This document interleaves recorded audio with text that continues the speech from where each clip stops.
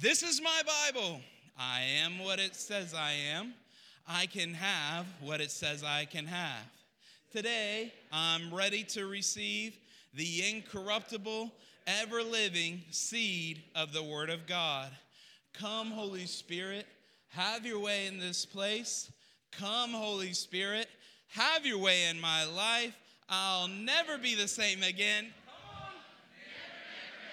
In Jesus' name, amen. Now your best shout ever. In the last service, I said something real quick about the Bible, so I want to say it this time. I absolutely love the Bible. I love the Word of God. It has changed my life.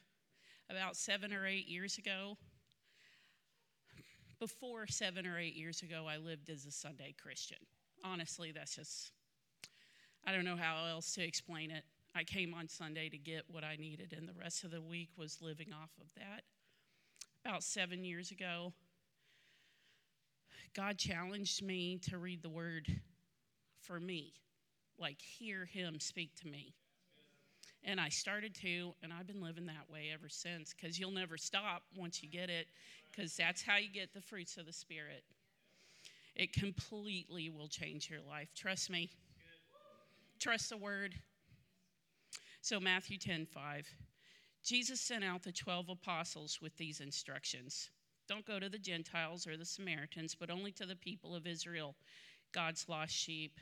Go and announce to them that the kingdom of heaven is near.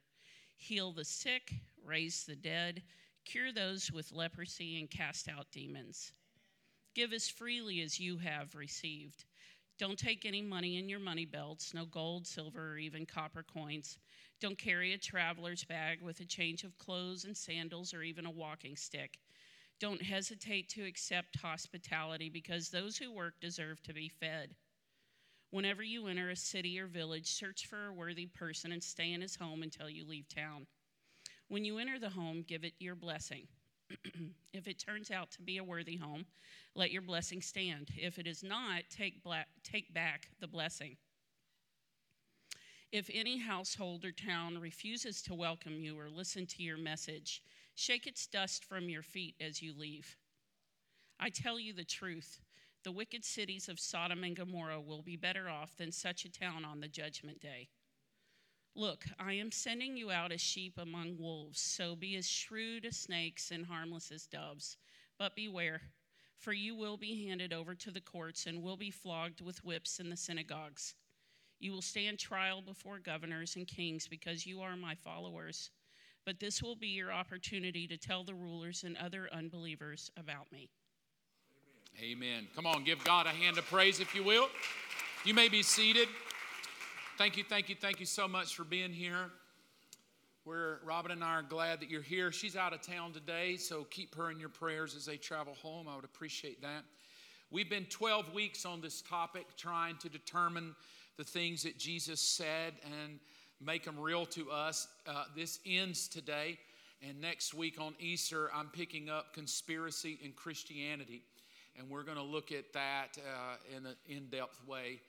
But today I've been praying of what could we say. I laughed with Robin and said I could probably do this topic the rest of my life, because Jesus' words were life, and it's so easy just every week to pick something and say, let's talk about this. But I really tried to be thoughtful today that what I would share would land the plane pretty well, and I hope challenge you really well. Here's the thought for the day. What you think about Jesus, who He is, what He says matters greatly, and if it's going to continue to matter, we're obligated to disciple the next generation. I was talking with Ryan, who is our B student pastor here, and he and I were chatting last week, and I said, I really have this, I guess the best word I could put would be a concern in my heart that we're losing as Christians, that the culture of the world seems to be taking over the way Christians think. And I told him, unless things change within the next 10 years, what we think church is and Christians is, it will be a far cry from what it is today. And I said to him, I feel like we're losing. And I say that very thoughtfully. I don't say it from I wasn't discouraged. I was just trying to be as real and factual as I could. And by losing, I mean that the conversations I'm having with young people today, the conversations of my own daughter who's still in high school that she's having and come home and shares with me. In our own youth group here, we have kids that struggle with their sexual identity. Some kids that struggle with being lesbian, some that struggle toward homosexual tendencies, some that struggle to believe God is real, and some that are very excited He is real. But that's within our own camp, our own family. So we cannot just deny that many parents are up against a generation of culture that is just bombarding us day in and day out. And then long gone are the thought that if you send your child to Ryan every week, that Ryan is going to disciple your child to Jesus. It's crazy and it'll never happen. Never. I wish that youth pastors and pastors could work, but they don't. It's going to take a major change, which is what I said to Ryan. I said, if things don't change, we lose. And I don't like being on a losing team. I like winning. And what I mean by that is I don't think Christianity stops because every generation the church is powerful. But I mean that we will begin to lose a generation to Jesus Christ who will no longer serve Him just because we're being naive about what we face. And what I would like to share with you today is something that I pray will break the naivety and will open our eyes. Let's jump into it. Look, I'm sending you out as sheep among wolves. Even Jesus Himself admits that Christian followers, those that follow Jesus, it's not always going to be rosy. You're going to find yourself up against people that don't believe like you believe and don't think like you believe, and they don't want to think like you believe. He says it in such a way that it'll literally be like throwing a sheep in the middle of a wolf pack. If you've ever watched any YouTube videos about animals, the sheep almost lose every single time. And that's what I meant when I told Ryan, I don't feel like we're doing a good job. We're turning more into wolves, or we're either afraid of the wolves and we just sit very passive as Christians. But Jesus assumes, He says this, He said, but I don't want you to shy away. I don't want you to stay in your prayer closet and think that if you stay in your prayer closet, you can change something. You're going to have to get out in the middle of the culture. You're going to have to get out in the middle of where people live. And you're going to have to live in such a way that, and this is what I put, live in such a way that even though He says, beware, there's all kind of stuff out there. Who would have ever thought 5 years ago we would be having the conversations we have today? I was probably okay with this until about a year ago when I started feeling like every day culture shoving their garbage down my throat, wanting me to accept it as fact and normal. I was okay. I mean, I have my beliefs of homosexuality and lesbianism. I feel like I can debate what the Bible teaches. I understood that how a guy can like a guy. We're humans, right? We have emotions. A guy falls in love with another guy. A girl falls in love with another girl. I understand that. It's not like I'm going, that's stupid. I mean, I get it. We're humans. We want love. We want affection. We want relationship. So whether the Bible teaches it's wrong or not, we just have to admit culture went that way. And culture went to where it's very acceptable today. And, we try to navigate that. My daughter's in high school. She knows kids that are bi, kids that are, homosexual, kids that are lesbians. And I'm thinking, dear God, when I was in the 10th grade, I was picking my nose. I mean, that's the worst sin. I got a hickey on my neck. That was the worst sin, is a hickey. I long for those days. Not like a hickey. I mean, I'd take one. I'm married, but it's been a long time since I've had one of those because I had kids. Now that I'm thinking about it, let's just end. I'm going home. My wife's been going all week, and I'm kind of like a hickey right now. But the reality is what we dealt with years ago is just different. Because what started happening about a year ago is guys want to turn into girls now. And girls want to turn into guys. And I'm watching this, and I'm literally in my own home. I'm not even connecting Jesus yet. I'm just watching culture. And I'm like, what in God's name? I remember when Bruce turned into Caitlin.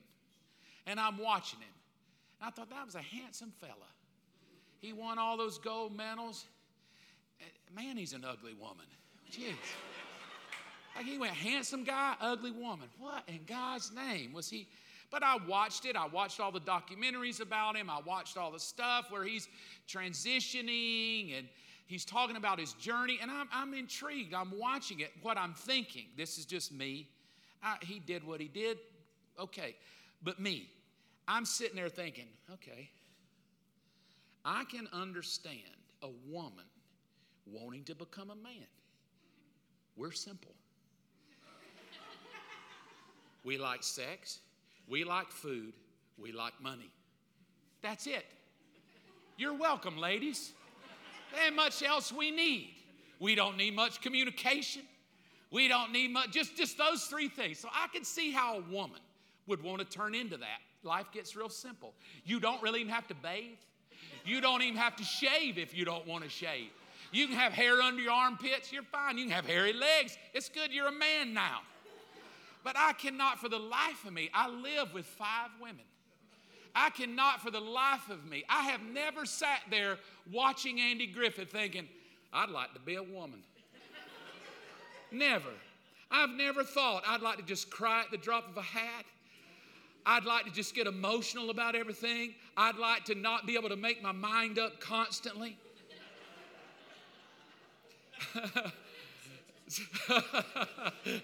So I try to really watch all this in front of me play out, and I try to go, I expect it. It's the world, right? They don't know God. They're going to do what they do. So I'm good with it. Like, that's what the world does. I do what I do. They do what they do. But it intrigued me to like, okay, that's different. I don't get it. But it didn't stop at Caitlin or Bruce, wherever you fall. It started just being shoved down my throat, and I got irritated. Because I got tired of every dad-blamed day, you're throwing sexuality down my throat, demanding that I think like you, reason like you, and if I don't, you cancel me, you call me bigot, you call me homophobe because I don't think the way you think, which is cool. The world shouldn't think like I think, and I shouldn't think like they think, but stop shoving it down my throat, making me have to think the way you think. All right? So in that, I'm watching it play out, and so I like to feel like if I sit and have chats with people that I'm smart enough to chat it out without just screaming. So I do a lot of digging and research, and so I started looking at transgenders, and 1.4 million people are trans today. So our nation has 329 million people, and 1.4 million say I'm trans.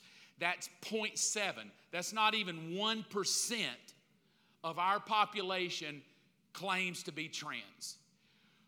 But because I'm on social media and watch the news, you would think 98% of America is trans. It's like, my God, we're passing laws for trans people. Everybody's talking trans now. And now we're putting it into schools so that we can teach our little kindergarten and our first graders what it means to have your sexual identity. And now we're literally arguing over whether or not a first grader can be taught by a teacher of their sexual identity and their sexual preferences and how to masturbate and how to touch themselves. And I'm thinking, these are first graders. And yet, it's getting in our curriculum, and now the whole don't say gay because some DeSantis said, I don't want you doing that with my first through fourth graders. And I'm just watching all this like, my God. Like the worst thing I had when I was in school is somebody stole my homework.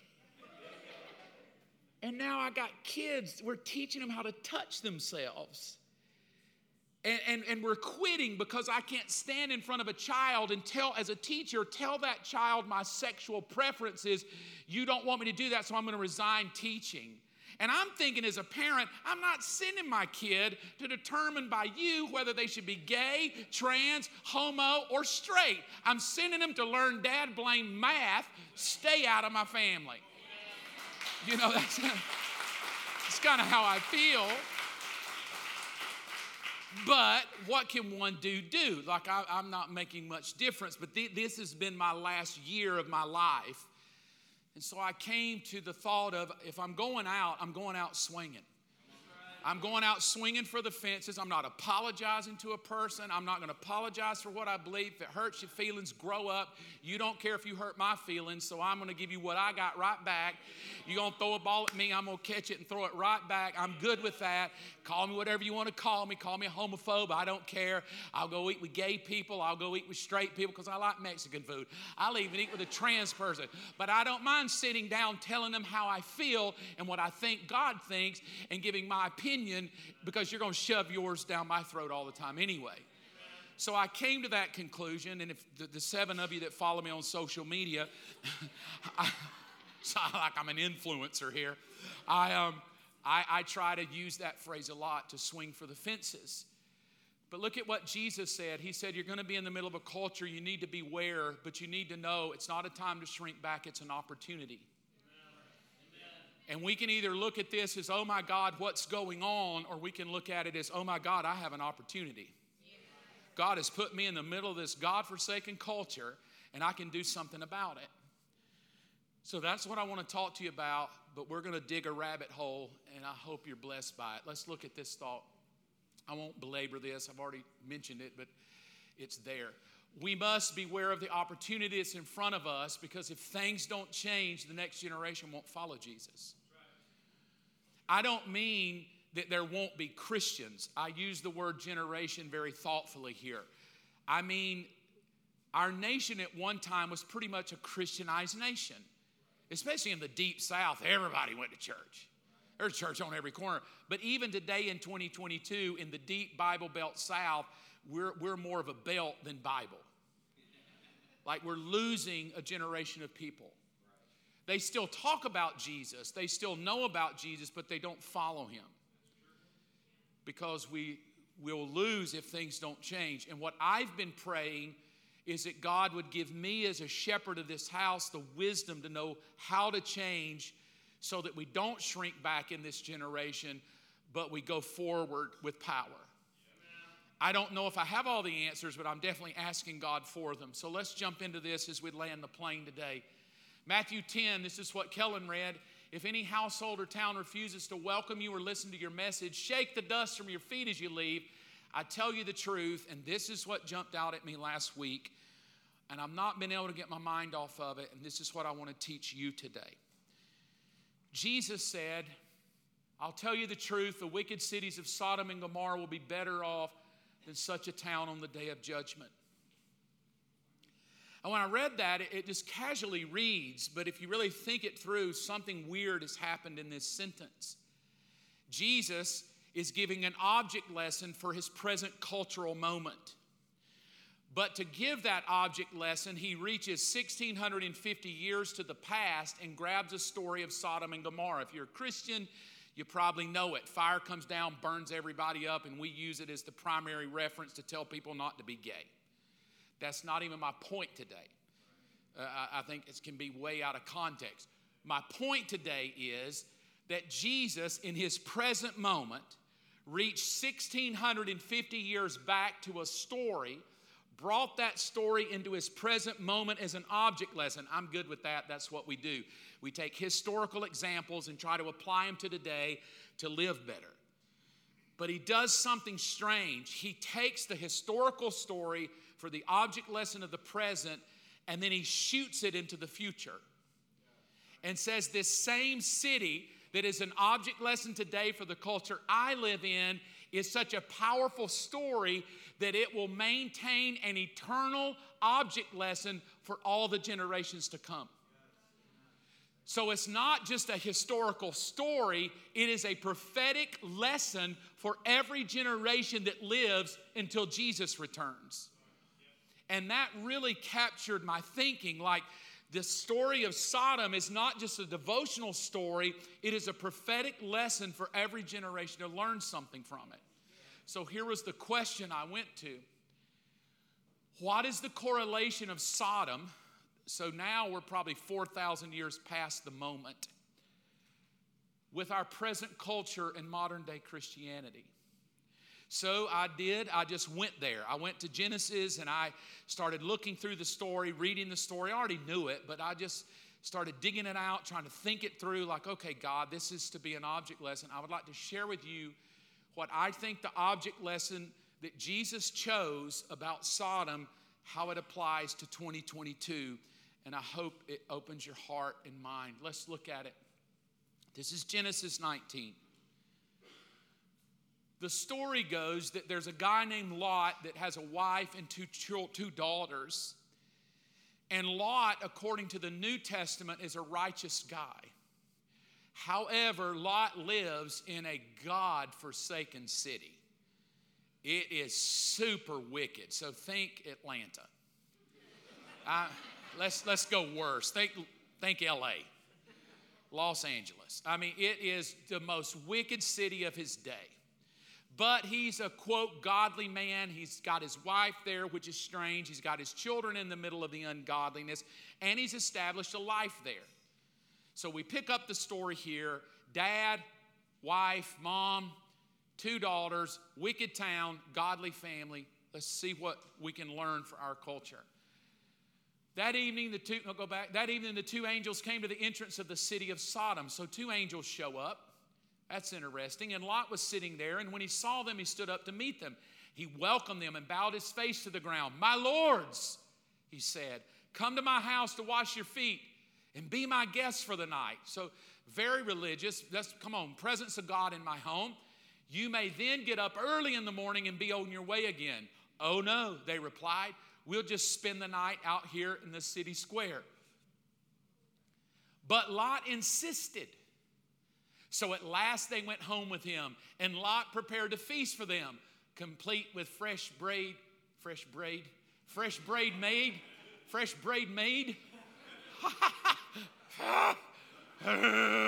That's good. I'm going to wind myself up. But Lot insisted. So at last they went home with him, and Lot prepared a feast for them, complete with fresh bread made without yeast. Come on, somebody, biscuits. And they ate. But before they retired for the night, all the men of Sodom, every man, young and old, came from all over the city and surrounded the house and shouted to Lot, "Where are the men who came to spend the night with you? Bring them out so we can eat biscuits with them. Bring them out so we can have sex with them."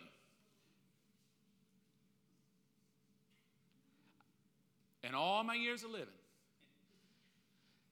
I could not imagine. I live in a subdivision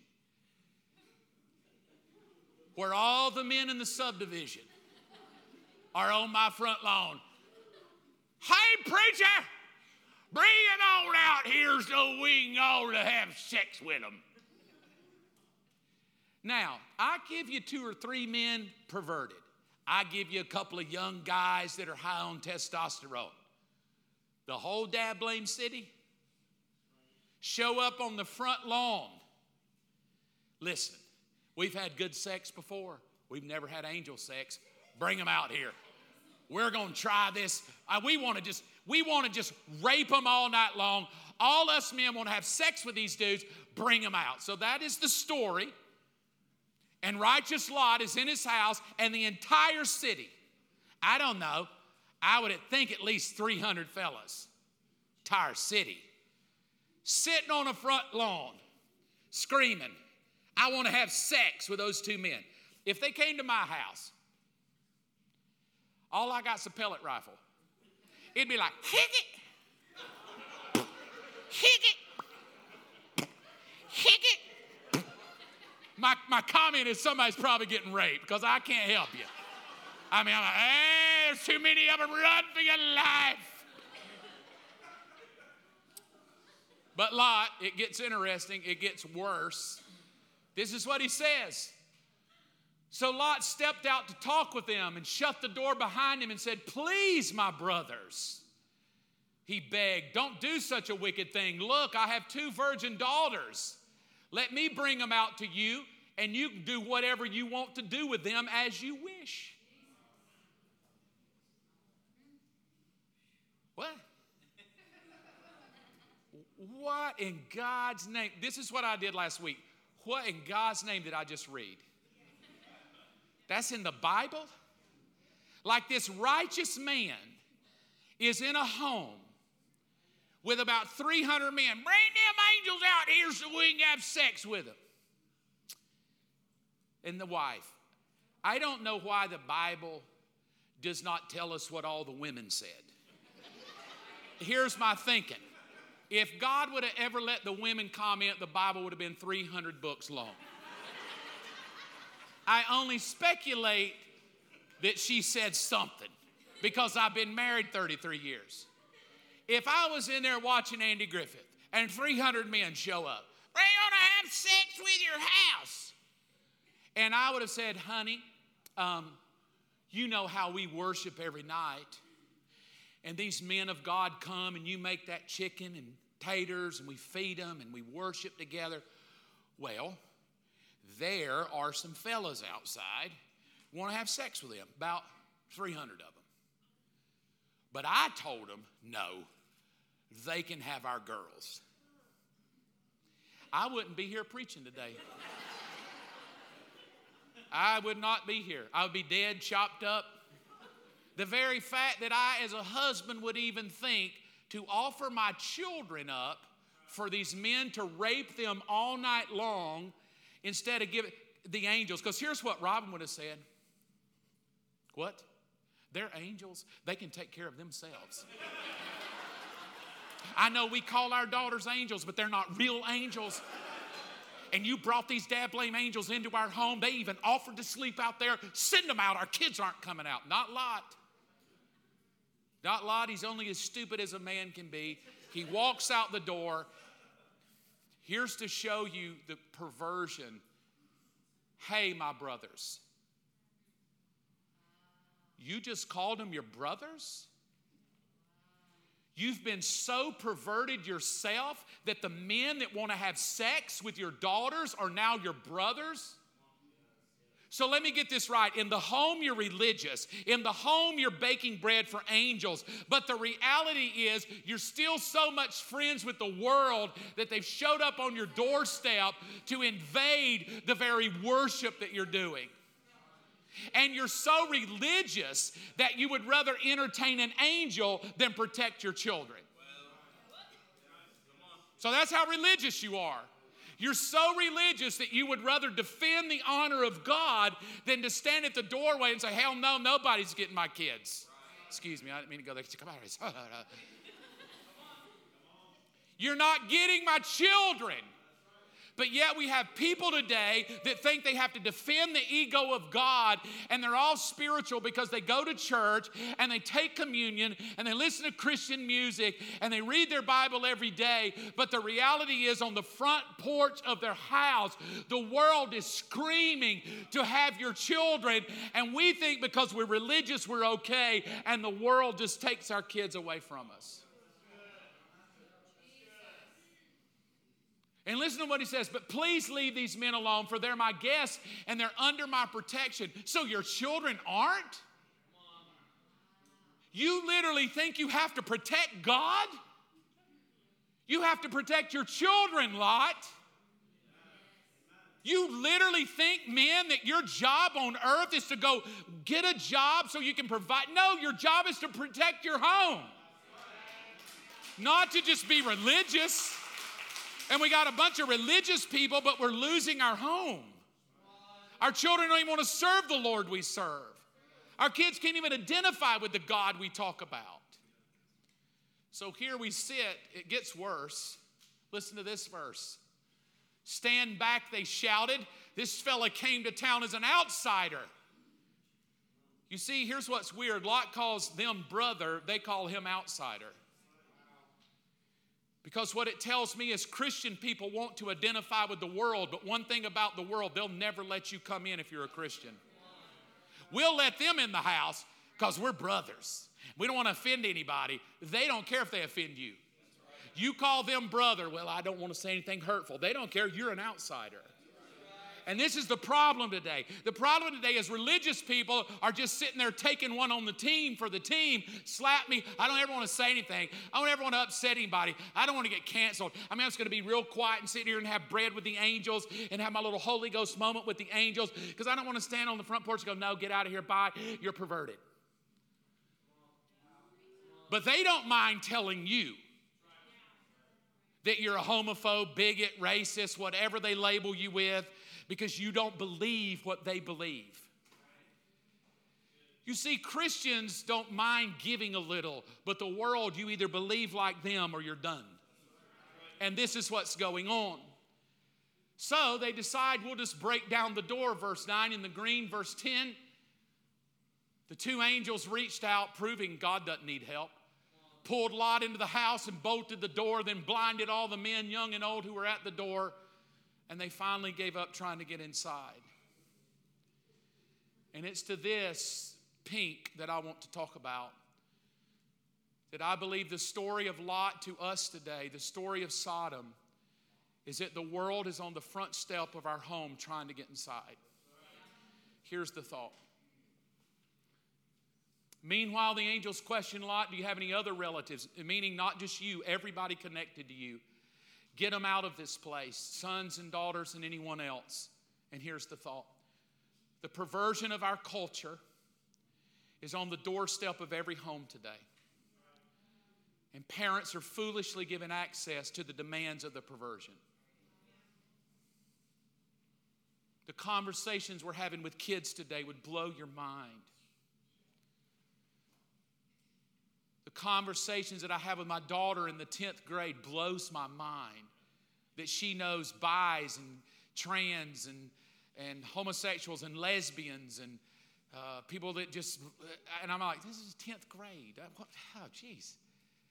How difficult to watch her try to navigate what she believes, but she's in the middle of a culture. She's a sheep in the middle of the world, in the wolves.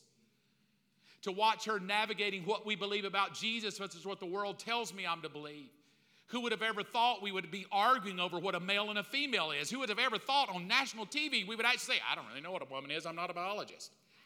I'm like, me either, but I live with 5 of them. Come here and you'll know. I can tell you real quick, just live with them. You'll know real quick the difference. But we just accept it as, we don't offend anybody. We don't want anybody to go. And I'm like, where are we going? Where's our culture going? And I'll tell you where they're going. They're going the exact opposite way of God, but they're not going alone. They're on our front door trying to get in. And they want your children and they want your family. Here's the thought. Progressive leftist culture is working overtime. I chose the word in green very carefully. To disciple your kids. Jesus himself will say the only way Christianity goes forward is you must disciple one another. And the world has grabbed this thought. Now, they don't use the word disciple. They use the word market. They market you very well. I use the word disciple, but they market you very well. They want your child to believe exactly what they believe. And they do it very, very sheepishly, but very professionally. I mean, it's marketing. If you ever get a degree in it, it's brilliantly done. Brilliantly done. So I label some stats to just kind of show you what I'm talking about. 60% of parents, 66% of parents say parenting is harder today than 20 years ago. Come on, parents. I'd like to meet the 4% who 40% said it wasn't. 87%, that's nearly 9 kids out of 10 have an iPhone. I didn't put the other stat up here. 88% of the ones that don't, that means the other 8 out of 10 who don't want one. Why would we care? Why do kids want a mobile phone?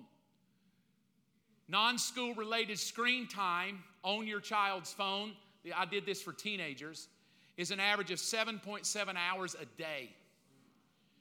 Now, if your kid comes to Believers Church and goes on Sunday morning, they go downstairs there with Ryan and his team for about an hour. If they come on Wednesday and they go down with Ryan and his team, they're there for about an hour. So that's about 2 hours a week if your child came every week, Sunday and Wednesday.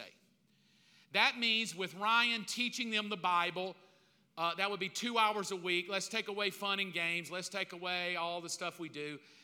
Just Bible teaching, if they came twice, would get about an hour with Ryan or their team being taught things of Jesus. If they came every time, that would be 52 hours in 1 year. 52 hours in 1 year they spend with somebody trying to tell them and connect them to the Jesus in their culture. That's 2 days. 2 days of 365 days are spent with God. However, statistically, nearly 8 hours a day are spent on just screen and apps alone. Every single day. Everywhere they go. 46% of those teens say, I'm never off of it, I'm on constantly. If you don't know the power of it, just take one of them out and just go sit with them.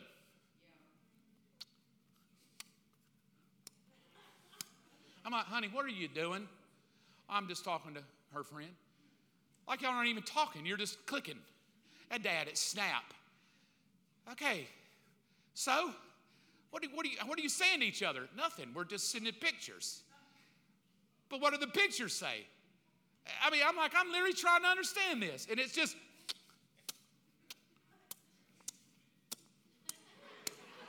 over and over. I'm like, my God, you hadn't changed that much in 5 minutes. Right? It's funny. I get it. It's their generation. I'm not mad at it. I just watch it and laugh. But lately, the most used app is TikTok. It is the one that is most used of all, and it has an average, just the app alone, if it's on your kids, I guess you could check their own time, is 105 minutes a day.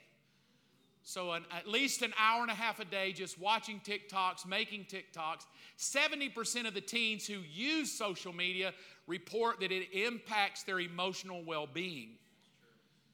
Meaning they don't feel good about themselves. They're comparing themselves constantly.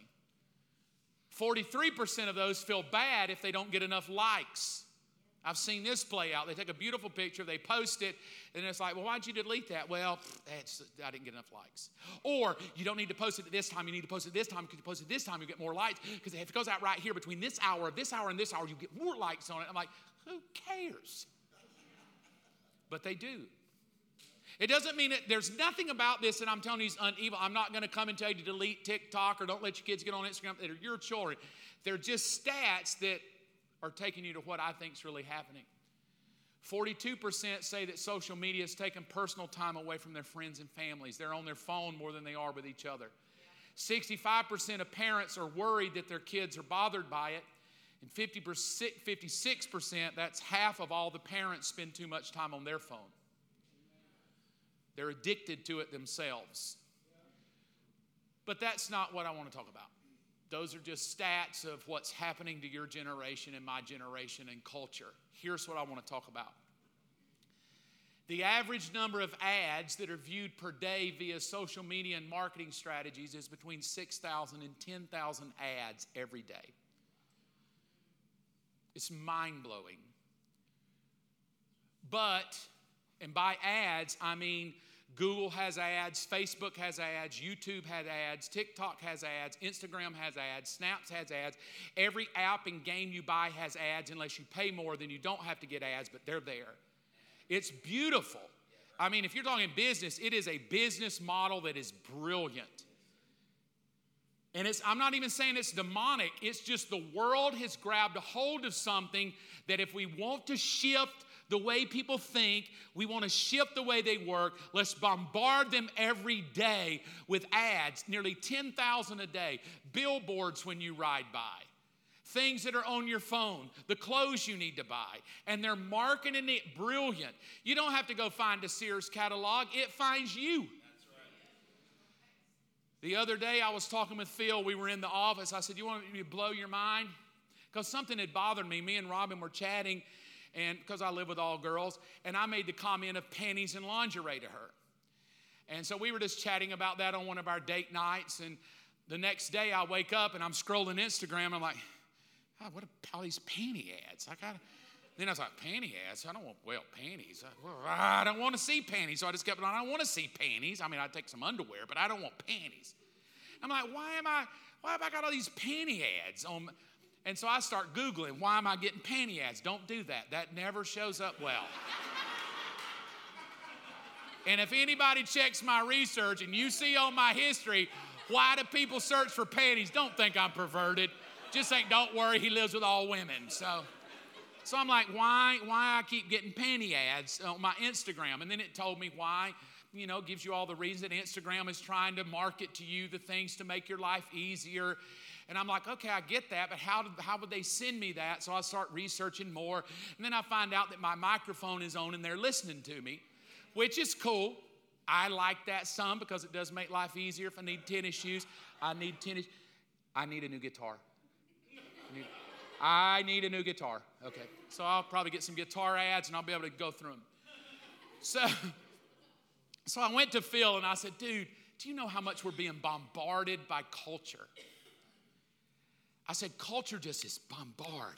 I want to look this way, be this way, think this way, act this way, look this way, be this way, think this way, act this way, every single day. Nonstop. So I said, I'm going to try something. We're sitting in my dad's office. I said, I'm going to try something. I took out my phone. I was holding my phone. I said, hey, Phil. I said, I'm thinking about starting an organic pot farm and growing marijuana to make money. I thought, I'm a preacher. There's no way they could send me pot ads. Might come in handy sometime. But how long, Phil, before? It was less than a minute. Less than 1 minute. 1 minute. I pull up my Instagram and say, watch this. I scrolled one time and there was an ad of how to start growing your own organic pot farm. Well, I guess Jesus wants us to use our 10 acres.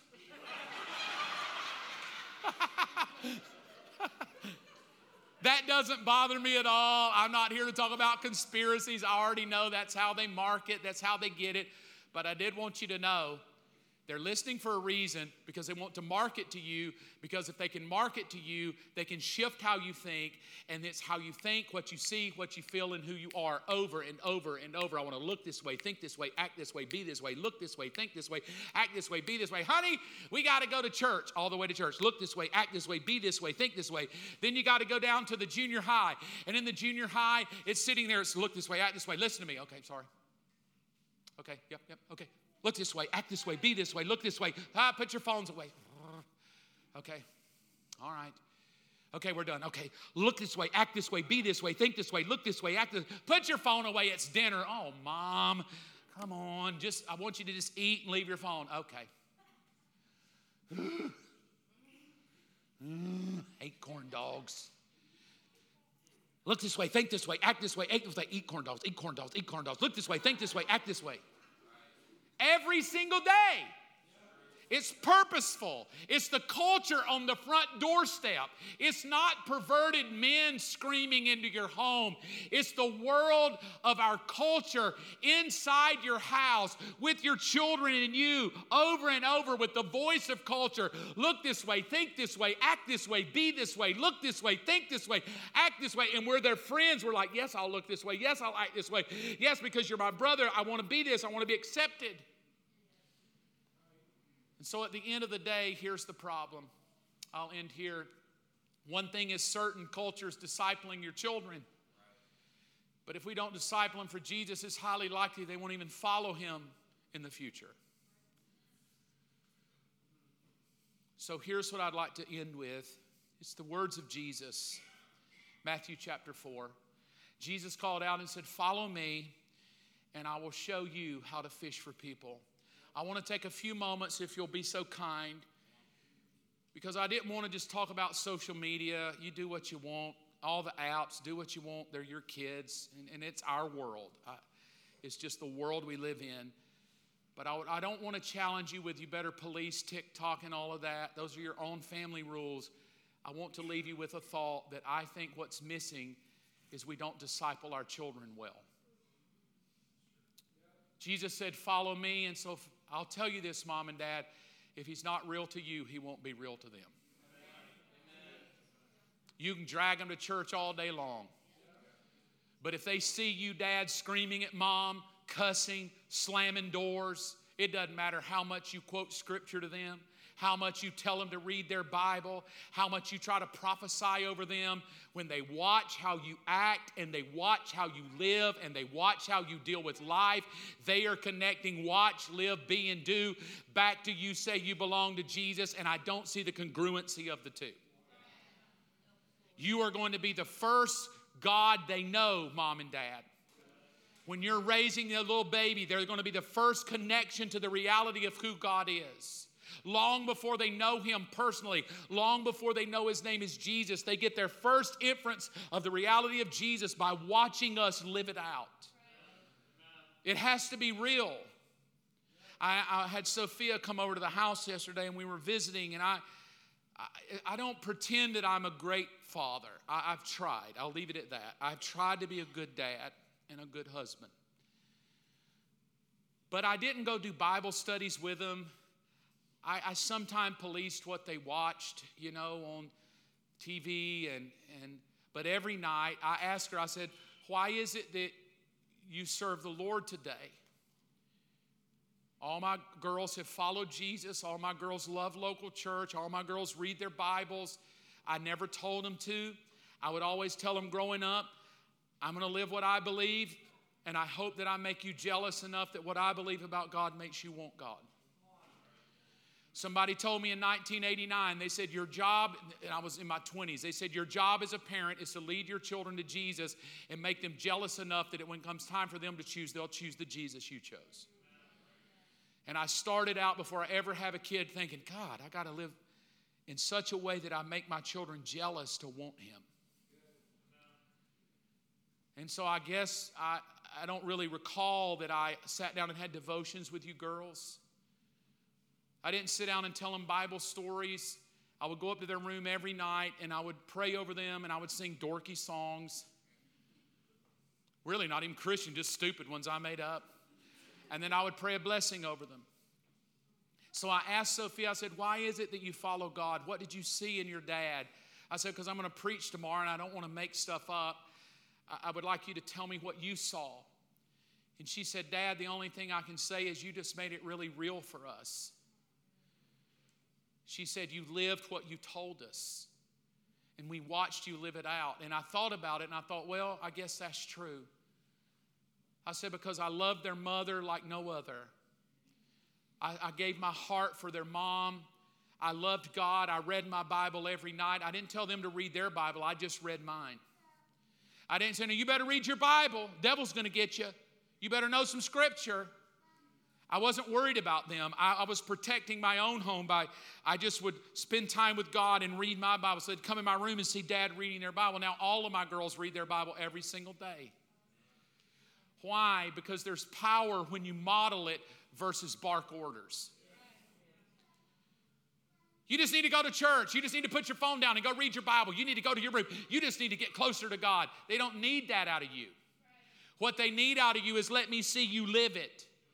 Let me watch you treat mom the way the Bible says. Let me watch you, rather than whine about money, show me how you trust God with your money. Let me see it in you. I go back to look at my own childhood, and my mother and father were the same way. My dad lived the reality of Jesus. It wasn't a Sunday morning message. It was all the time. He would pray over the dishwasher if it was broken.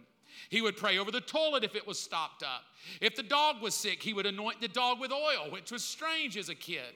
But what I got out of my father is not a man just barking King James orders at me that I needed to repent, but the reality of Jesus in his everyday life made me go, there must be something real, because if it's that real to him, he knows something. I want that kind of real God.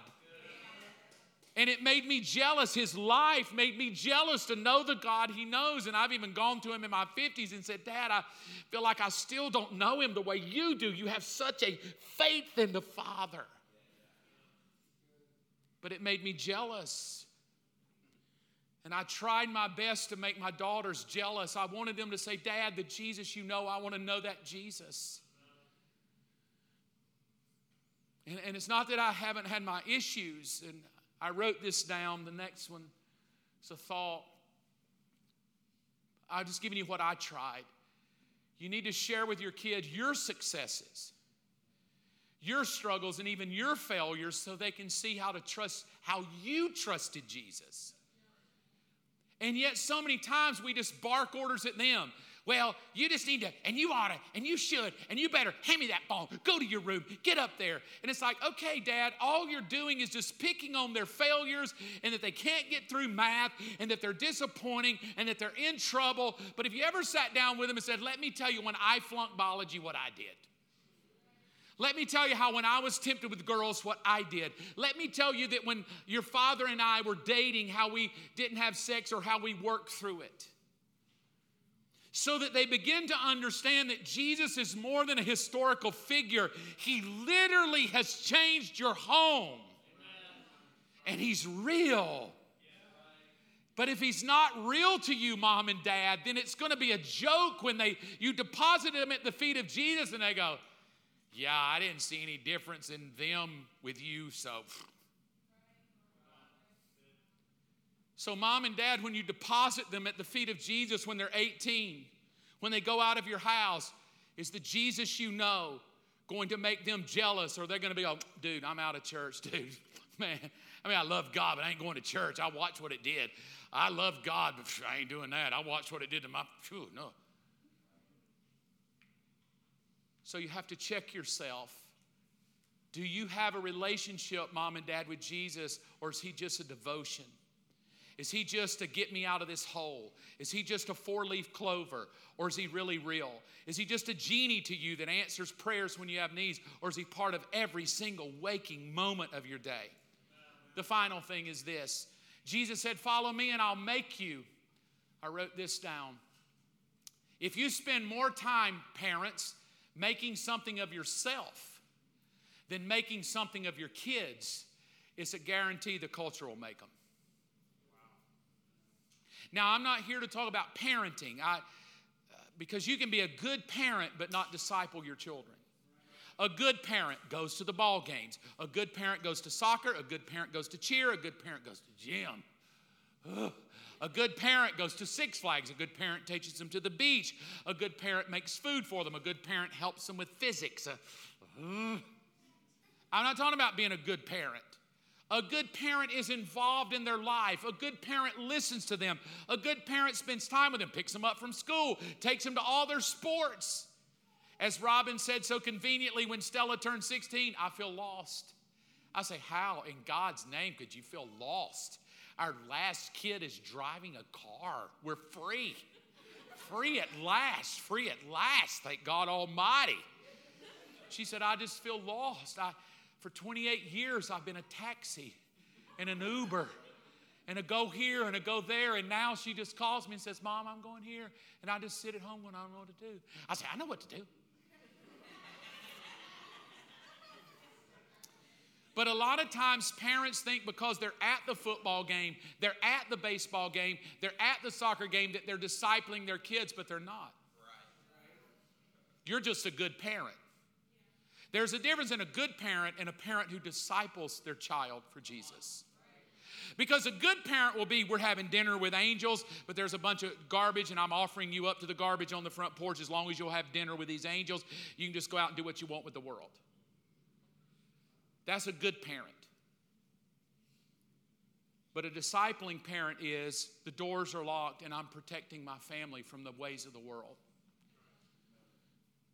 Because if you don't do it, if you don't take them to Jesus, if you don't teach them how to apply Jesus to their problems, how Jesus fits with their sexuality, how does Jesus fit with the boy they want to date, how does Jesus fit with if they want to have sex before marriage, how does Jesus fit if they've lost their virginity, how does Jesus fit if my boy suddenly tells me he's gay, how does Jesus fit if my daughter tells me she's a lesbian, how does Jesus fit if they don't want to read their Bible, how does Jesus fit if they think Jesus is a joke, how does Jesus fit if they hate church?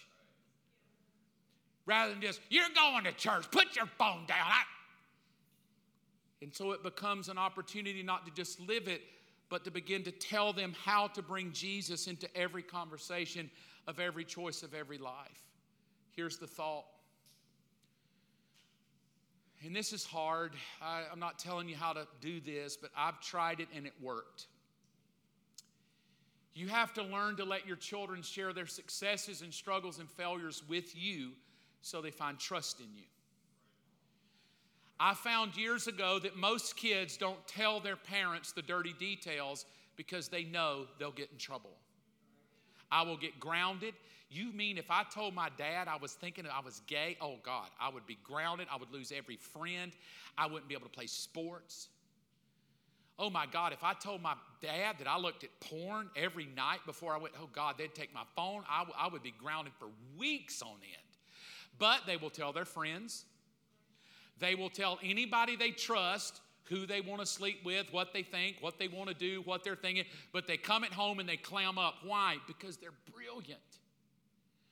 They don't want to expose their weaknesses when they know the only thing they're going to get back is judgment.